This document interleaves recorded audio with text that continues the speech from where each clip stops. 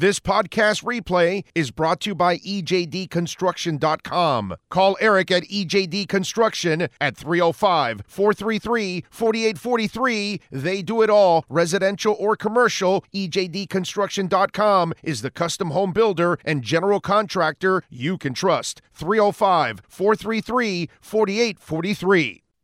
And Jesse M. is asking which musician who died young, if you would change their fate and they were to live, would you choose? That is the easiest question I'm ever asked, and that is Jimi Hendrix. Good morning, Alan Poupart. Who's Jimi Hendrix? Who's Jimi Hendrix? For you also? No. Young, he said. Died young. Okay. Off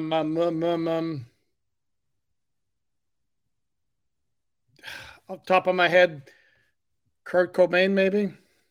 Okay. All right. That's pretty good. It's pretty good. If Kurt Cobain happens, does Foo Fighter ever happen? That's a great question. I kind of get the feeling it would. You think Dave Grohl had to grow? Right. He had to. Yeah. Huh. At some point, he's just too insanely talented, and it's funny because maybe too sane to stay with the insanely talented, but also kind of insane Kurt Cobain too. So he might have, he might have tired of the act after a while. Probably, yes. You're right. Yeah, and it's interesting. I saw a recent interview with him where he talked about like how introverted he was when he first got into music and all that. And he's so not. I mean, he's one of my favorite, just in terms of his personality, and not only the fact that he's incredibly talented too. So he's the most likable rock star on the planet. He's completely awesome. By miles. Yeah. By miles. And there's no other guy that you see and you say, I want to hang with that dude. Mm-hmm. And you feel like 100% that he's going to be like super freaking cool, And it's did you see a documentary Sound Something or whatever, the one that he that it's about the recording studio in LA, and he kind of he even saved the board and everything. He has it in his own studio. You know what I'm talking about? Have you seen that yet? No, but I'll have to check it out. I have that. Yes, you have to check it out because it's a recording studio that everybody recorded there. You name it. The amount of it was on Sunset. I forgot the damn name of somebody help me out there. I know one of you have watched that thing. I've watched it a couple times now, and that is one of the great documentaries that you definitely want to watch it.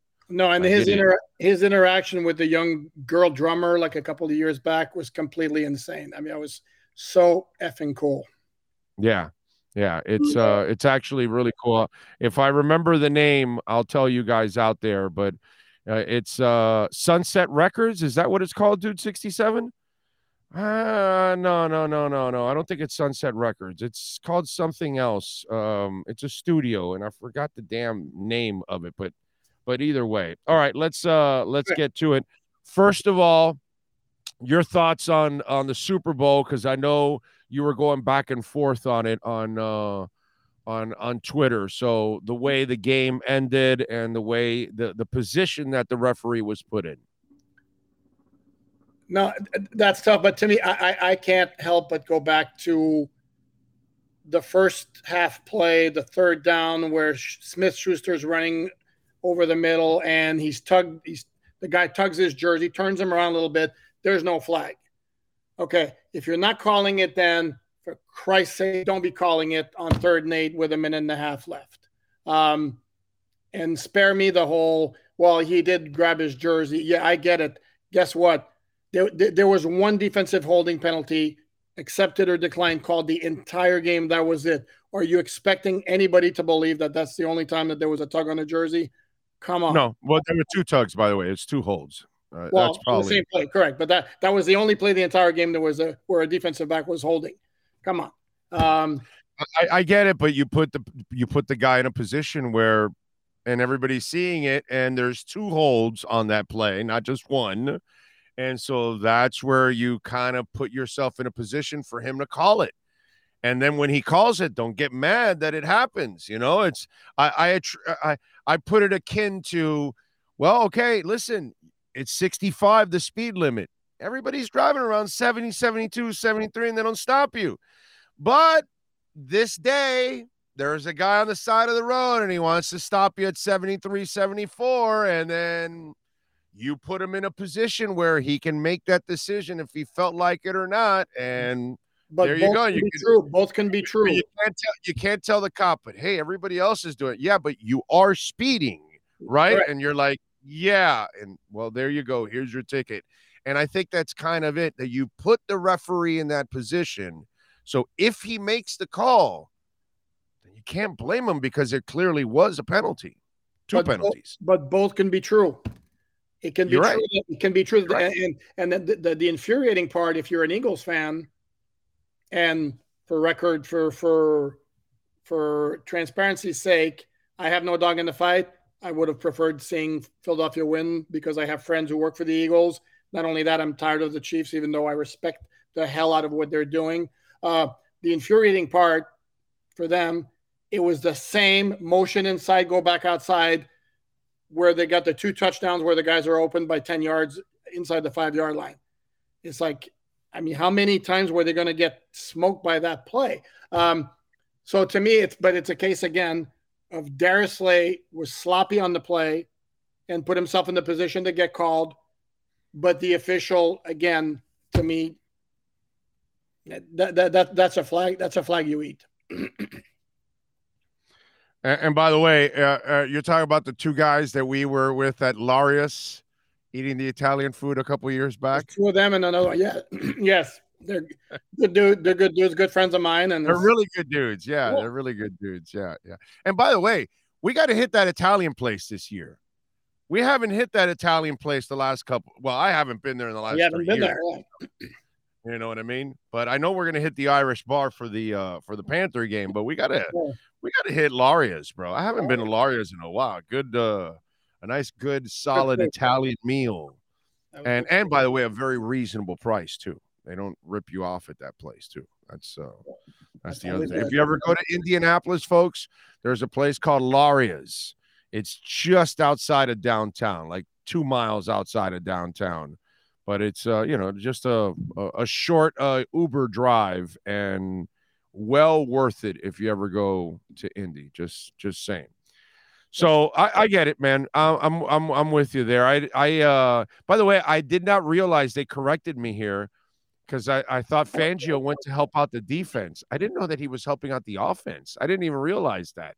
I didn't even look into it that much. Did you realize that he was helping out the offense? Yeah, I've gotten conflicting reports on this. I think one of the guys, I think Rappaport might have reported that he was helping out the offense, which is kind of weird to me, because how much studying of the defense would he have done? I know he was the head coach with the Broncos for 3 years, but as a defensive guy, I would think his area of expertise would be more trying to help out stopping the Kansas City offense. I mean, that was kind of weird to me. But like I said, I'm busting balls here to have some fun. Dolphin fans would have been livid the day after. Well, his defense didn't get any pressure on Mahomes. No sacks. They would be bitching right now about it with no sacks. I'm just saying. I just wanted to throw that out there. Okay. No, that's like Cardinals fans are like, I don't want Jonathan Gannon now. They got Eagles defense got smoked by Mahomes. I don't want him anymore. Right. Which is, and it really, Mahomes did his thing, but the whole team did its thing. Defense scored, special teams gave you practically a touchdown with a run back to the 5-yard line. So that's the other thing that we have to look at. That entire team contributed to that win. It wasn't just personally for me, dude. The MVP was the offensive line, really, not Mahomes. I get it because of the dramatic high ankle, all that stuff. Hell, when he ran up the middle of the field with that high ankle injury, he was pulling away from guys. Shows you how much adrenaline was carrying his ass. But I'm not going to take anything away. The most important factor to that game was those 5 guys up front, not one sack, dude. That's impressive. Not a whole lot of pressure. I looked at the game book. It said 5 quarterback hits by the Eagles, and I'm like scratching my head. to think where. I don't recall Mahomes being hit very much. And he did say there was a clip of him like in the locker room after the game saying like number 7, that's Hassan Reddick, was chasing me all night. I thought he was going to get me at some point. I'm like, did I miss something? I didn't. Right. I didn't see that pressure. And it also illustrates what a huge difference, and props to Kansas City, because in their previous Super Bowl appearance, their offensive line got absolutely annihilated by the Bucs, and they completely revamped the hell out of it. The only remaining starter is Andrew Wiley. And then that team just nailed. They hit like Trey Smith in the draft, who was a guy who had injury concerns, and Creed Humphrey, who people kind of knew that's the guy I had my eye on for the Dolphins. They didn't get Trey Smith, had injury concerns. Those aren't panning out, and those guys are like ballers. And then they got Orlando Brown because he wanted to play left tackle, and the Ravens already had Ronnie Stanley. Yeah, no, that was an absolute monster makeover of that line, and they fixed that thing quickly, and they were just absolutely awesome. So yeah, I just wanted to bring that up, that whole thing with, and again, nothing against Fangio or anything. I'm glad he's here for the Dolphins, but it's just kind of funny that they couldn't get a sack on him, and I'm sure he had to have also assisted on the defensive side. All right. It looks like when will we hear the official hiring? And then now we're hearing about Tom Donatel too. What are you hearing about that interview also taking place? Well, my feeling right now, and this is something that is not unusual, is you're not going to get piecemeal announcements of hirings. I think they're going to wait until they have the whole staff finalized. Like Fangio's on board now. Now he's got to fill out. He needs an outside linebackers coach. Assistant linebackers coach was fired. They're down to one DB coach, who's Sam Madison, who, by the way, was on the Kansas City Chiefs staff last year and wanted to come home to South Florida, but missed out on the Super Bowl. So they have to hire those guys. And then, Tom Donatel makes perfect sense because he's the son of a longtime Vic Fangio colleague, Ed Donatel, it wouldn't surprise me if he also came on board, where we would have a father and son combination, because he was with him at 3 different stops. He was the DC in Minnesota last year, was fired.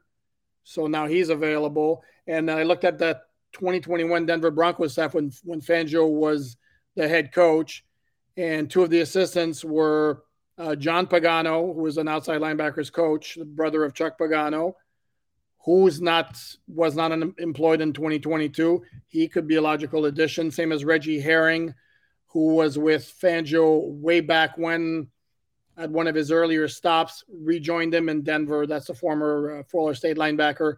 So wouldn't surprise, because again, they had an opening at assistant linebackers and outside linebackers. So those could be those 2 guys. Donatel could be one of your DB coaches. Ed Donatel could be, if he does come on board, like a senior defensive assistant, that type of thing. And so I would think, again, they're going to wait till everything's finalized and then announce all the coaching staff changes.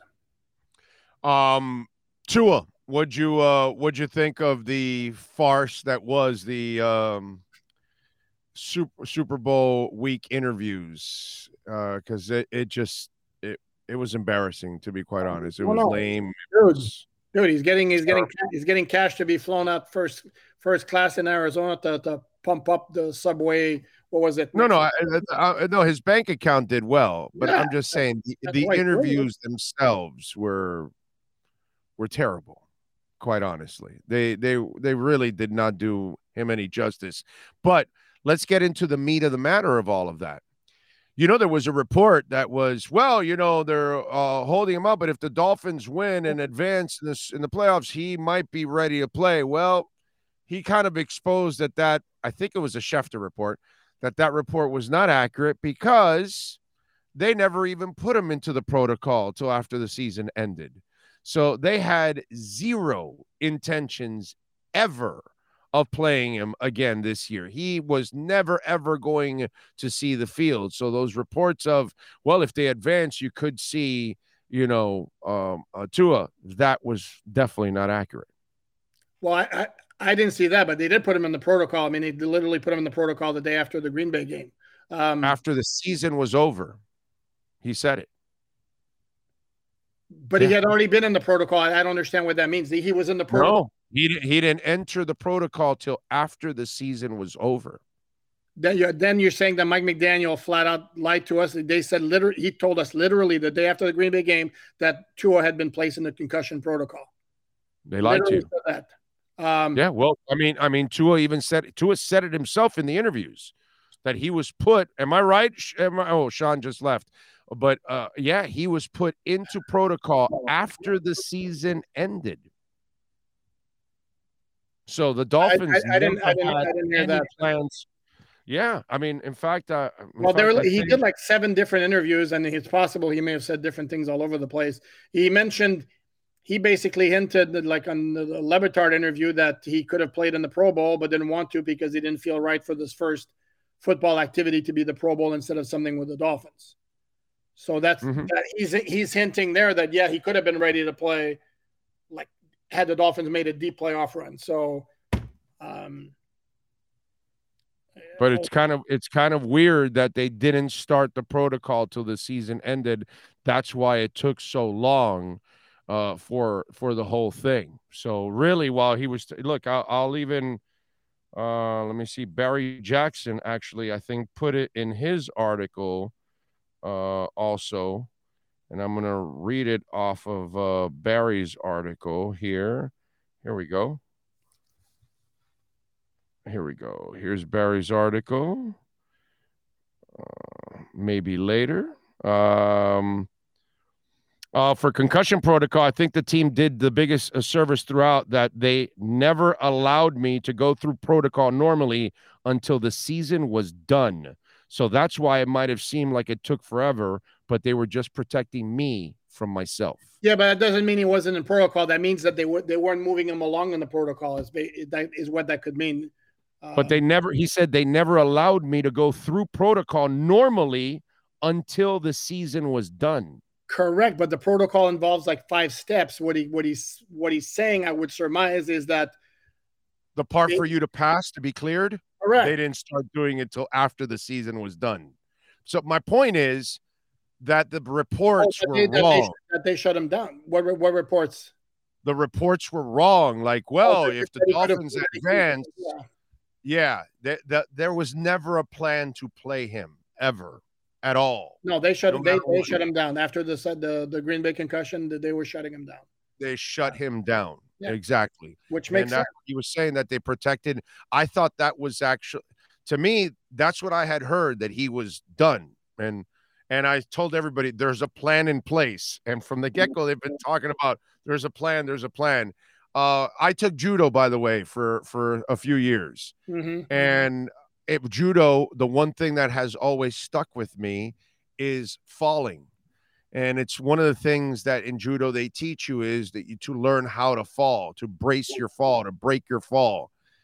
So when he said that, I know it sounded foreign to a lot of people, especially if you've never taken judo before, but it's part of your lessons. And so your thoughts on those kind of things that they're trying. I don't want to overblow that because and I get it, and I've never taken judo, but I've done some wrestling and all that, and it's like, yeah, that's all great and dandy if you have like a chance to kind of brace yourself. When you're in the pocket and you got a 300 pound guy who's going to ragdoll you, I don't think that Tua is going to be able to apply the lessons he's learned in judo to be like, okay, I got to fall like this. So Right. I wouldn't want to overblow that. To me, the bigger issue, and but it will help you in certain falls, not every fall, because you're going to get some. In fact, the last one wouldn't have helped you. Okay, the one where he got tripped up and landed on his back. Well, certainly not the one against Cincinnati, because you just got ragdolled. And here's the thing with Tua, and unfortunately, I don't know how that's ever going to happen. Is he's always going to be vulnerable to getting that kind of whiplash play because he's just not big. Right. And he's not thick either. So This is why, and again, I'm going to go back to the same thing. The 2 plays where he had the official concussions, he had plenty of time. These were not normal plays. This is him hanging on to the ball too long. Stop doing that. You're going to reduce your risk by 70%. And then if you can save another 10%, with the judo, the things you learn in judo, now you're up to 80%, and then you're basically left with really, really fluky stuff. Which is what everybody's at. Everybody has that flukiness that you could be out. But I agree with you 100%, and that's what I've said for a long time. His bigger problem, more than anything else, has always been hanging on to the ball.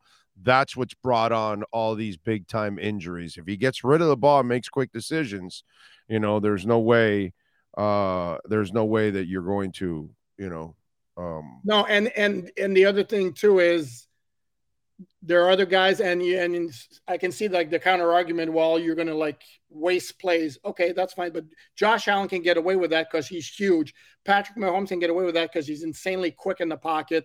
Lamar Jackson because he can outrun people. Tua's game is precision, timing, accuracy, and all that. It's not like great, pure physical, natural skills. No, it's the same thing as Peyton Manning, actually. Same thing, except Peyton's bigger, so he could take more hits for it overall, but he plays the same way. Correct. Precision, make quick decisions, get rid of the football. Peyton wasn't going to take extra hits either. He was going to get rid of the damn football right away, and that's all he is. He's a smaller version of it, and he's got to learn to play the same way some of those statues that have played in this game. Like I've said, Marino's bust and Peyton Manning's bust, they move just as fast as those guys. And they're in the Hall of Fame, bro. Correct. So, you can make it in the Hall of Fame at a snail's pace. Just make sure you make quick decisions. That's it. And you'll live. Tua said it himself last year. It is like his natural tendency is to try to make something happen like all the time. Well, he's got to keep fighting that within himself. And the Dolphin coaches have to keep pounding it into him. Dude, your health and staying healthy is more important than that particular 3rd and 10. And if we have to punt, then we punt. I mean. Right. Yep. By the way, Brian nailed it earlier in our interview. I just didn't want to keep going with it, but we're on the back end of it. Sound City is the name of the documentary. So look it up. And, oh, brother, it is going to be one of the most enjoyable 90 minutes, 2 hours of your life, and educational. Everybody, bro, Fleetwood Mac, Elton John, Led Zeppelin, what you name it, everybody recorded. The Eagles, everybody recorded like a legendary album there. I think Rumors was recorded there in Sound City and shit.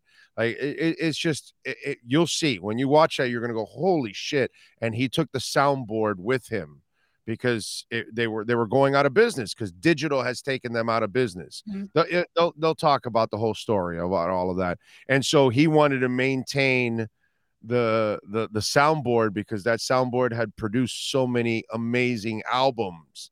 And so he took the soundboard out of Sound City and put it in his studio now. So his personal studio has like that legendary board that has recorded album after album. It's well worth it. Before I let you go, what are the Dolphins' next moves here that we're expecting over the next couple of weeks here heading into free agency? You mean besides finalizing the coaching staff? Of course. I would expect very sooner rather than later a Christian Wilkins extension. The restructurings, there might be restructurings already done that those they don't announce unless they involve an extension of some sort. But I can certainly see some of those. And I think you could see a couple of, guys getting released as well. I think Jerome Baker's vulnerable. I think Byron Jones very obviously is vulnerable. But I think number one, because the thing the Dolphins have to do internally is to do the self-scouting and go look at all their 27, I think it is, on unrestricted free agents. Okay, which guys are we bringing back? Which guys are we cool with letting go? That's priority number one. And once they do that, and I think they're going to go about like maybe re-signing. I would think they're going to maybe re-sign some of those guys. Before free agency starts March 15th. It's interesting. Raheem Mostert did the rounds too at the Super Bowl, and I actually wrote a story about it. And the way he talked, he was talking like he's a pending free agent. In a month, he technically doesn't have a team. And the way he was talking is we moving forward, what we got to do and all that. I mean, towards our guy. I mean, it was pure was pure. He's staying with the Miami Dolphins. And if you know the relationship that he and Mike McDaniel have and the way Mike McDaniel talks about him all the time, it'd be a shock to me if they didn't re-sign him. And it's one of those where I'm not even sure like Mostert goes to the market. I don't know that he can get a huge long-term deal because of his injury history. So if you were to tell me that they announced an extension for him or a new contract for him next week, I wouldn't be surprised in the least. And there could be a couple of other guys like that as well. Dougie Fresh, our resident smartass. He hurt me bad last. Our resident smartass says, Alan, don't you think Tua holding on to the ball too long is like swinging at everything? You know, that only works for Vladimir Guerrero. There you go. Now we're talking. Without gloves, by the way. Without gloves. You always add that with Vladimir Guerrero. That badass is doing it without gloves. Mm-hmm. And if you don't think that's a big thing, you go ahead and grab a wooden bat and hit a 97-mile-an-hour fastball with no gloves. It's a guy they used to say about him. He doesn't hit it. He doesn't hit it where it's pitched. He hits it when it's pitched. Yes, that's it. Doesn't matter. He would swing at everything. There was a clip of him. He hit a home run. The ball's basically like this far off the ground. Then he just golfed it. I've seen it. And then he yells 4 after that. Yeah, I've seen it. It was amazing. He is a freak of all freaks. Follow him on Twitter at Poupart NFL. And remember, you become an official Miami Dolphins fan when you bookmark alldolphins.com. So you can get anything and everything this man writes all day long. He writes in his sleep. I'm telling you, he does. He writes in his sleep. He's got like this typewriter there of artificial intelligence. He's just sending it over, and he's just producing articles while he sleeps. Alan, thank you as always, my friend. We will catch up later in the week. Sounds like a plan, and I'll try to check out Sound City when I get a chance. Yeah, it's free on YouTube. You can actually check it on YouTube. It's there. They just told me that you can see it on YouTube. So there you go. You don't even need a streaming service. Excellent. All right? You got it. Later.